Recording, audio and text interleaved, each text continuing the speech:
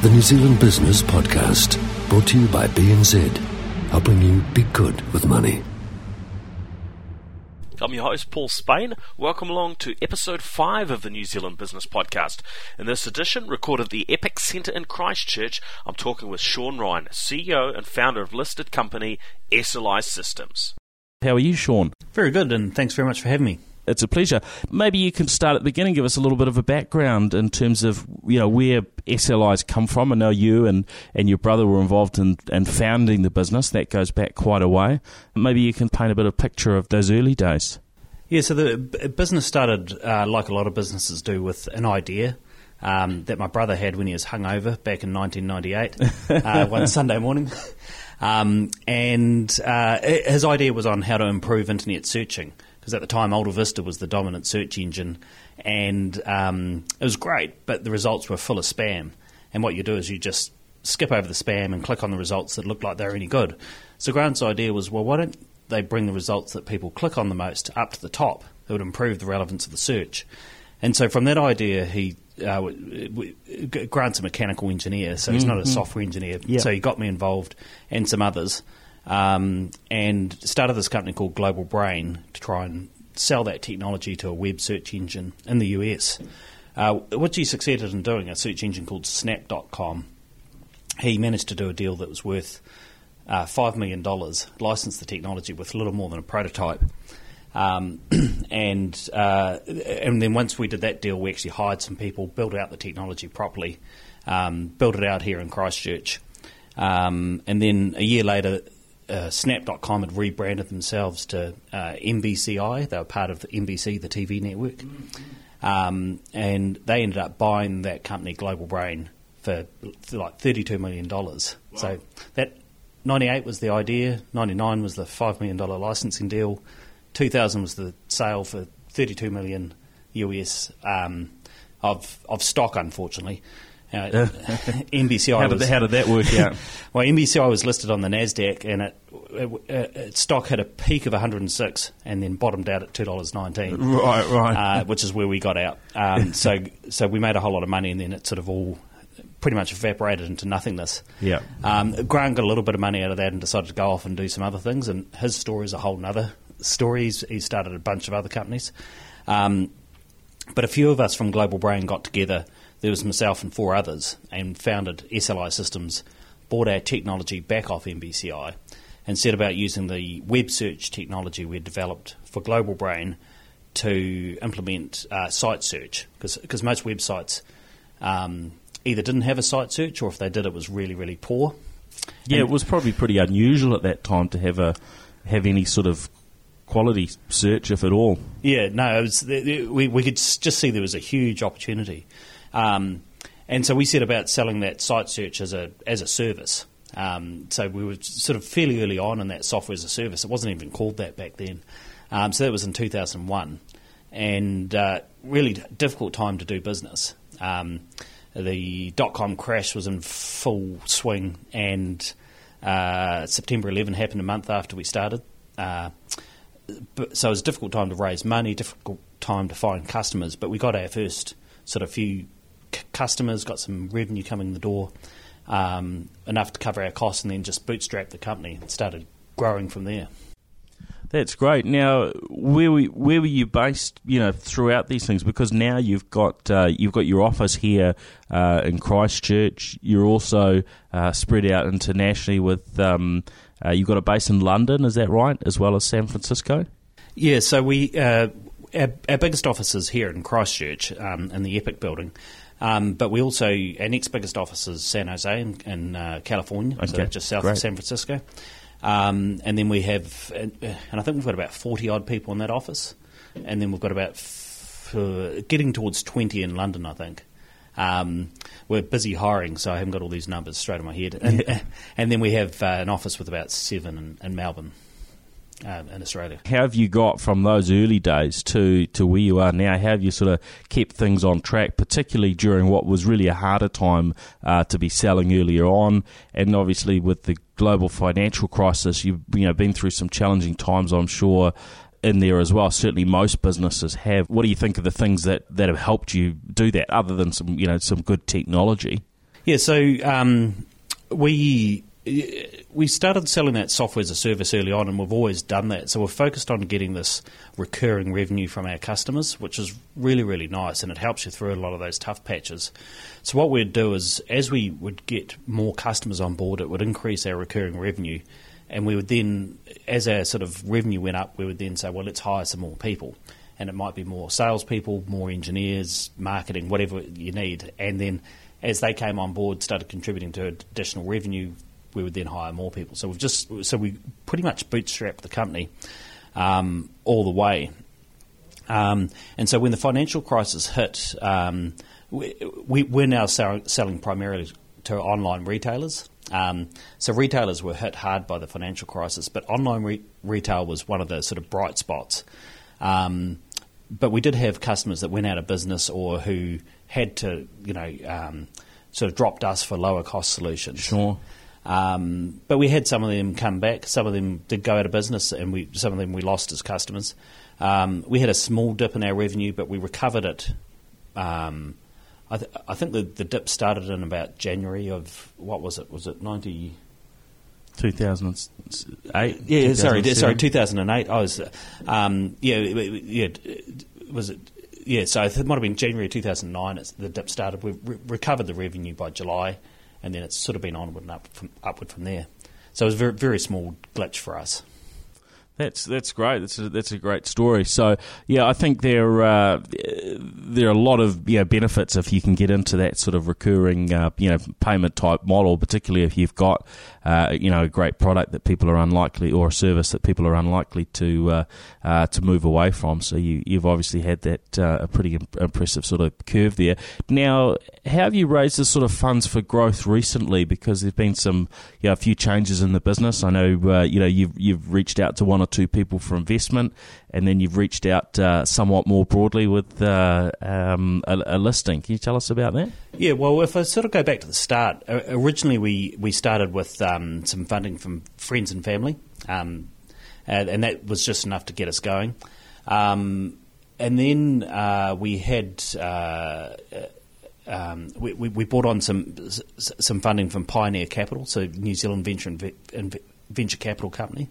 And that was in 2007. How important was that, having that funding at that time for you? So that was actually pretty important.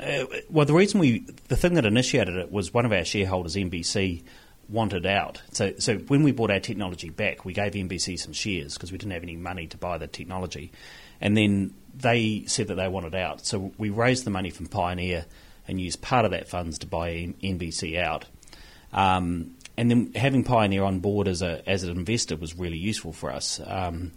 We've had Matt Helpman from Pioneer Capital on our board, and they'd had experience at taking companies to the public markets before. They'd had some experience with Raycon early on, and they're involved in a number of other tech companies. And so when we were looking more recently, we'd identified that we could bring more capital into the business, and identified how we would invest that when we got that on board. Pioneer Capital, in the meantime, had been involved in the Moa listing, so they'd been through that listing process very recently, and that experience was really, really useful for us. We used we used almost exactly the same advisors that Moa did to do our listing, and so that experience from Pioneer was extremely useful for us. That's fantastic, yeah. Because I guess, if you come into this thing sort of completely green and you don't know how to go through those processes, having those sort of right partners, investors must make the world a difference. Certainly take a load off your own shoulders. Yeah, I think it was a really good example of how an investor brings more to the table than just the money that they're investing into the company. That's great.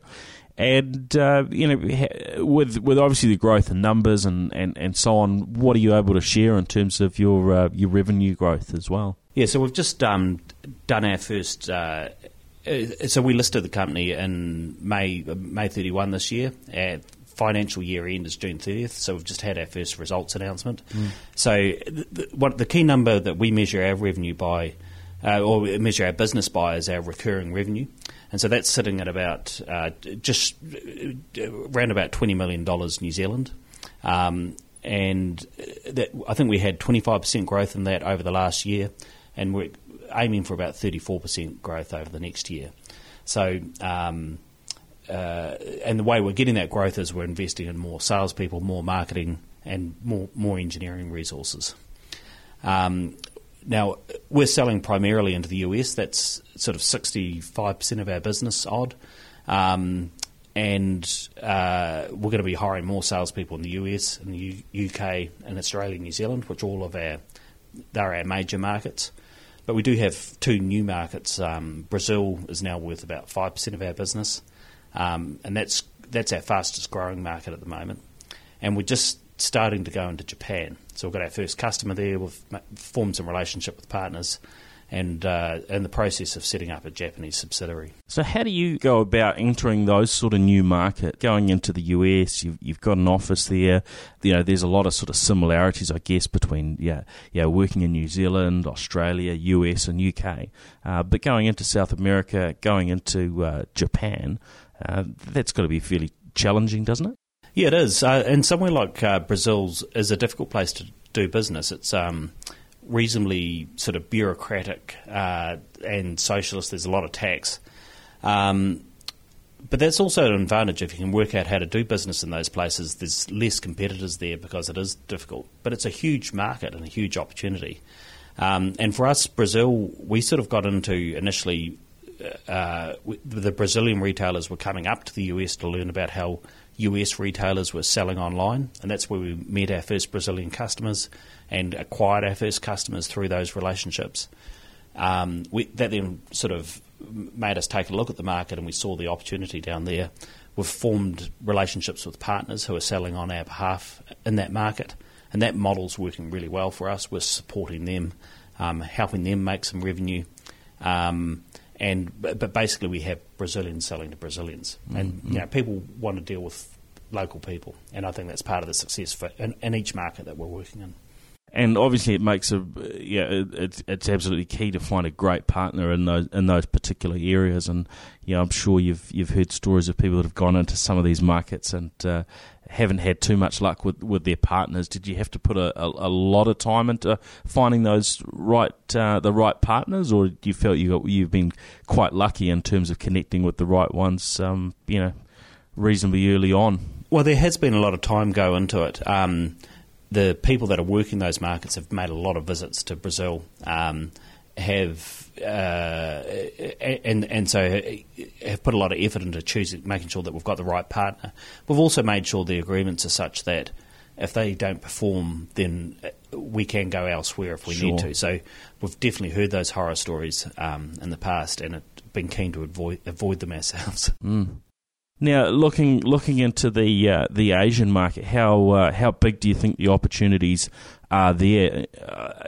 Because you've got certainly challenges, I would imagine, from a not just a language point of view from selling, but also having your technology adjusted to work in different languages. Yeah, and so we're doing quite a lot of work at the moment on the Japanese sort of implementation. So for the early customers that we've got, the first customer we got was a small New Zealand site that was selling into Japan that we built for free. The first paying customer was sort of one that one of our partners put in as a test.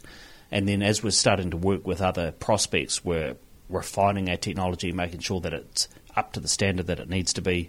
And we're also learning about how we're going to sell into Japan. And we, like we've done in Brazil, we want to be having locals. We want to be selling through partners. We want to have local Japanese people selling to our Japanese customers. So it's all a learning experience, but that's part of the investment we're making is into the product to make sure that it does what it needs to. So with markets like Japan, obviously some sort of various cultural differences there as well. Have you had some particular sources of help in terms of that? Have you brought people on board here in Christchurch that have sort of help direct that? Well, we've done quite a lot of work talking to other companies that have sold into Japan and how they've done it. We have partners of ours in the US that have successfully sold into Japan. We've talked to the various there's various companies that help people get into Japan. Funnily enough, it is very sort of multinational. The person that's running this is based in Australia, which is sort of in the time zone that's best Closer. suited for it. Yeah. But we have US partners of ours that have gone into Japan, so they're US companies that help US companies go into Japan. We've also been talking to Trade New Zealand about what they can do to help us, and then we're also talking to various other people that have got experience in Japan. It's amazing how many there are, and that they're in Australia, New Zealand and in the US. And how helpful have you found government resources in terms of pushing out into international markets? They've been reasonably helpful, always willing to talk to us. A lot of what they're set up for isn't necessarily for software. It's a lot of it's based around the primary industries, but there are more and more software companies that are doing this sort of thing. So it's difficult to point and say, this is exactly where they've helped us.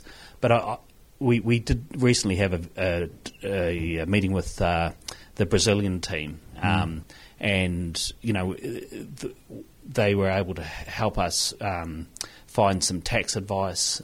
We're still working with them actually to work out what's the best structure for each of these sort of markets. How should we be structuring the Brazilian company or the Japanese company, and what are the tax consequences, and getting that sort of advice, and that's where they are quite useful. Yeah, I guess if nothing else, if you go to them with an area they're not familiar with, they do have reasonably strong networks within each region. Yes.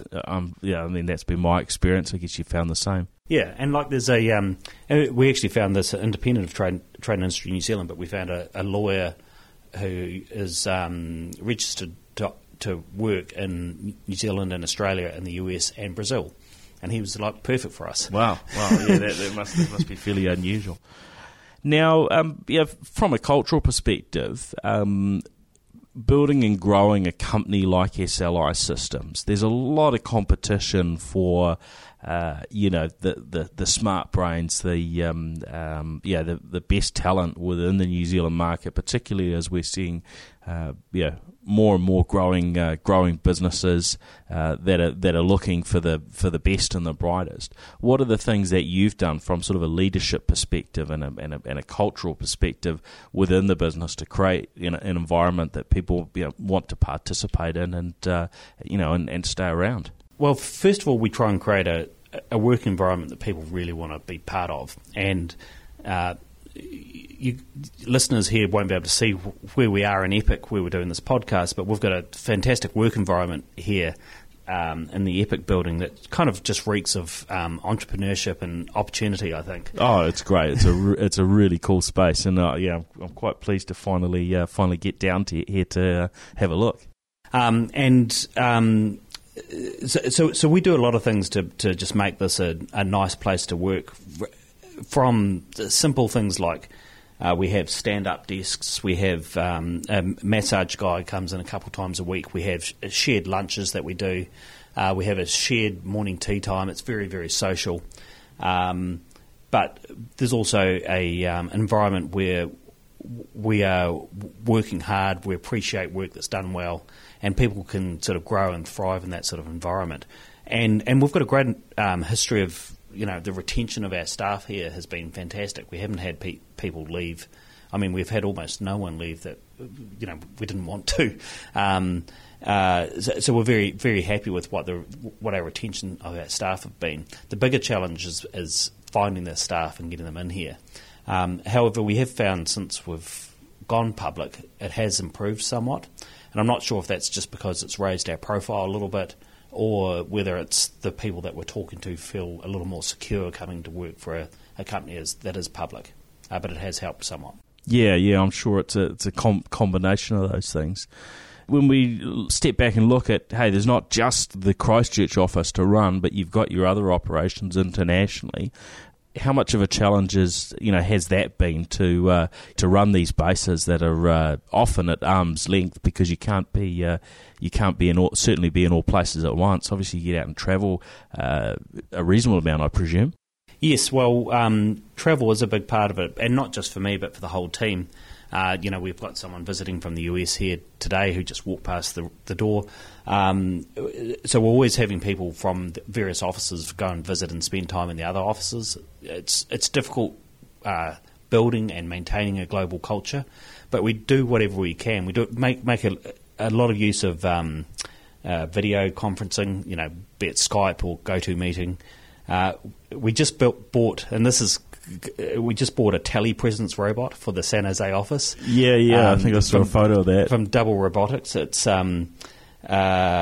pretty cool, actually. We're still in the sort of testing phase to try and work out whether it's a toy or a tool. Yeah. But I think it may actually be quite useful. I found when I used it, and basically all it is a little iPad on a robot that you can remotely control and drive around the office. Yeah. And I found when one of the first times I was testing it, I drove down to the marketing department and ran into a couple of the women in marketing and had a conversation with them that I wouldn't have had on Skype.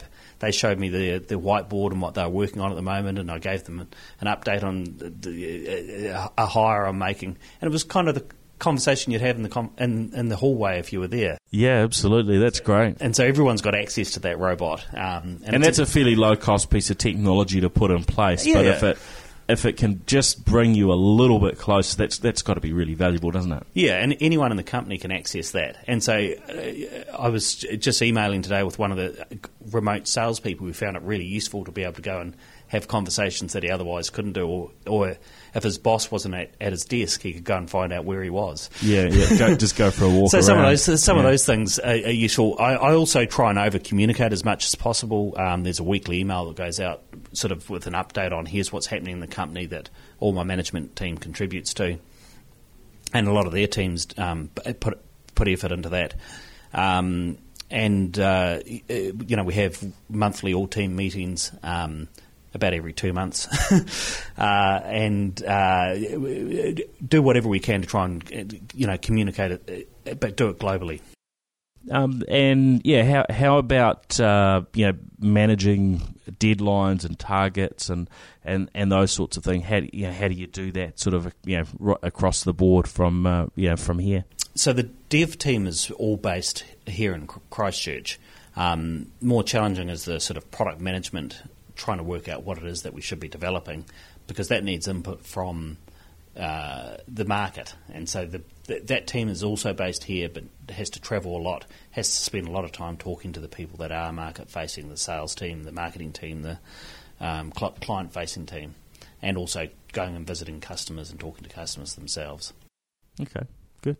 And anything else that you can sort of share about the uniques about how you run the business, or the things that you think are have really become part of the DNA at SLI?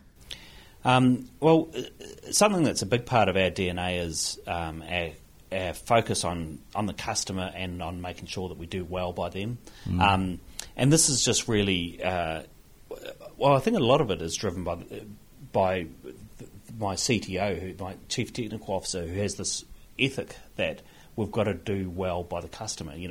We've got to, if they're paying us money, we've got to make sure that they get a good service. And that's just flown right throughout the whole company. And it's actually been just what we needed, because as a software as a service company, you've got to make sure that your customers are getting value for money, that they're happy and they want to stay with you.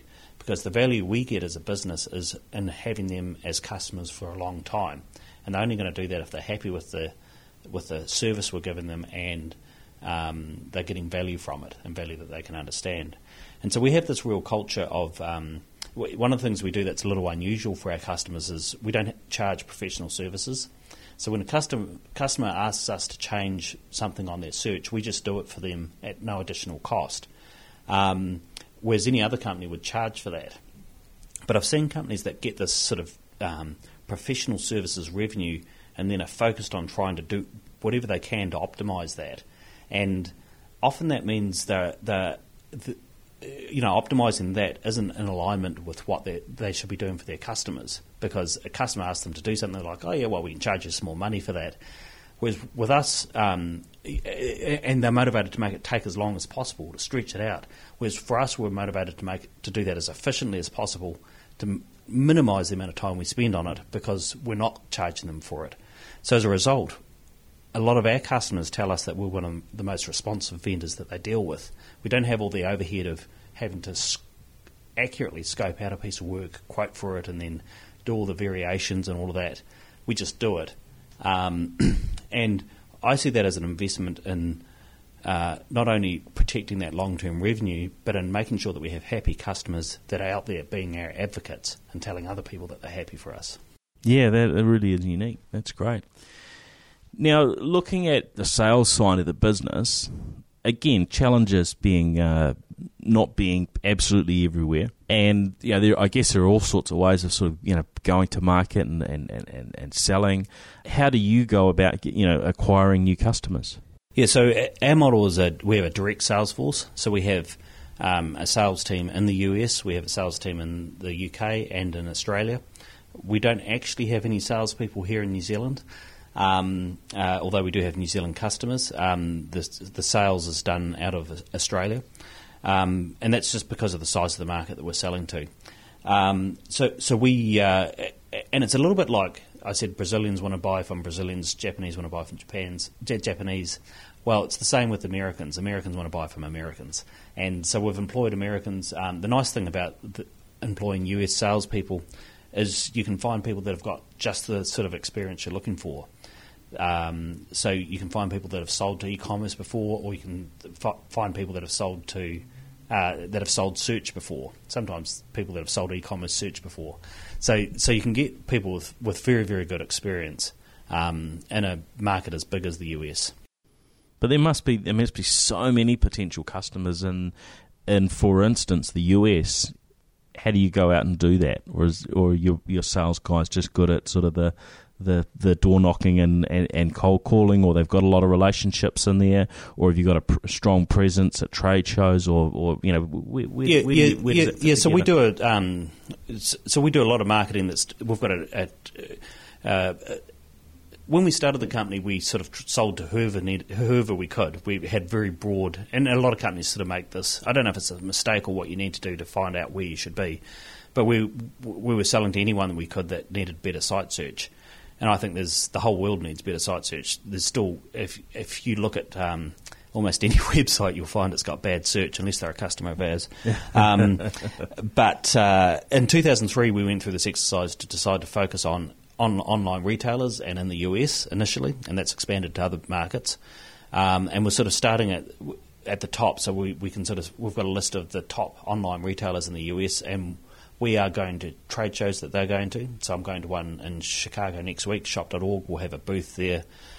We may have some of our customers speaking, and we'll meet people there and they'll turn into customers. But we also do webinars, we do white papers, we do email marketing. We have an inside sales team, market development reps who are on the phones calling these people.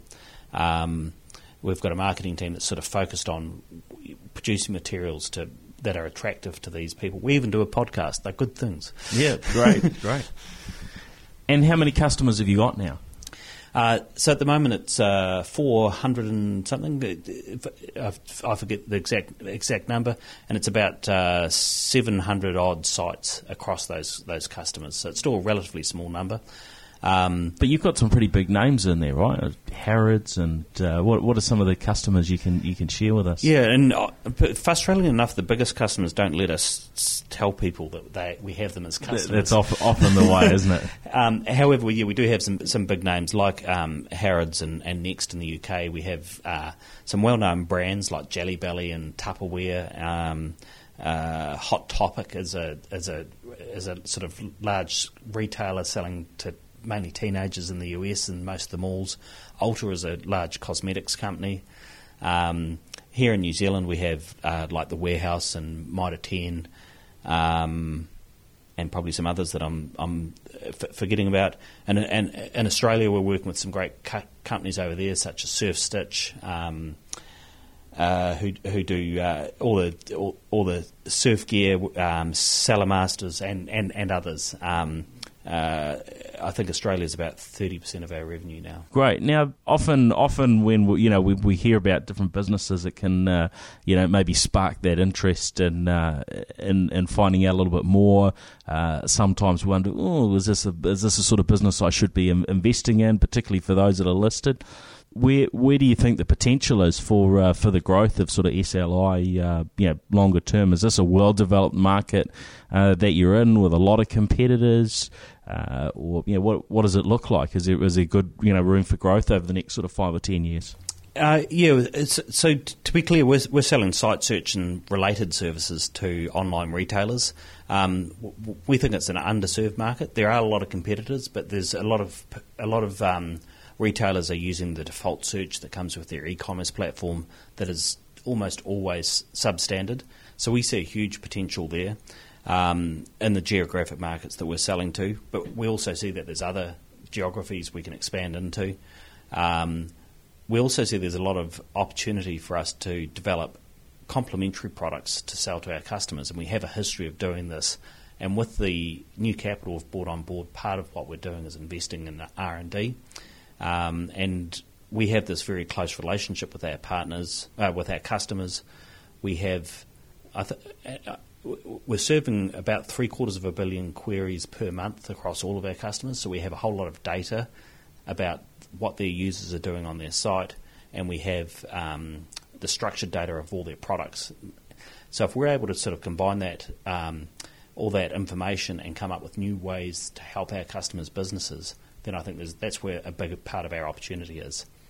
And do you have statistics sort of, from, say, before you get involved with a customer and then over time in terms of what the impact is on sales? Is that something you're able to work with them and break down numbers on a regular basis? Yeah, we have some pretty compelling statistics. Various case studies from some customers will report like a 200% increase in conversion rate for people that search from when they from before they put our search on to after they put our search on, and so that gives them very clear value. Basically, when they put our search on their site, they sell more stuff because people are able to find what they're looking for on their site.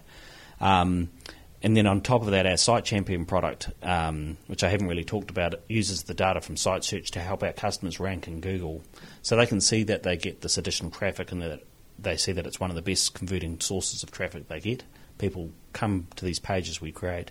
They then go on to buy products, so they get very clear value from that as well. Well, everyone wants their results to do well in Google, don't they? So. Absolutely, and if they can see that not only do they have pages doing well, but the people that land on those pages are going on to buy products, then they're willing to pay for that. Yeah, well, that's what you're after, isn't it? Oh, that's great. Okay. Oh, well, that's great. Well, thank you very much for your time, Shaun. Been great to hear about SLI, to hear a little bit of the history. Anything else that we should know before we finish up? No, I think that's been really good. Thanks very much for your time. Great. Well, where do we find you online? Are you on Twitter or any social media? Yeah, I'm on Twitter occasionally when I get time. At Shaun Ryan, ShaunRyan, or the company one is SLI Systems, all one word. And you can also find us at SLI-systems.com. That's great. All right. Thank you. Thank you very much. Cheers. Thanks everyone for listening into this Global Voice Media production. To hear about the latest New Zealand Business Podcast episodes and to find links to further information, you can subscribe to our updates at nzbusinesspodcast.com. You can also like our page, facebook.com/NZ Business Podcast, or follow us via Twitter at NZ_business. And feel free to email me, Paul Spain, feedback@globalvoicemedia.com.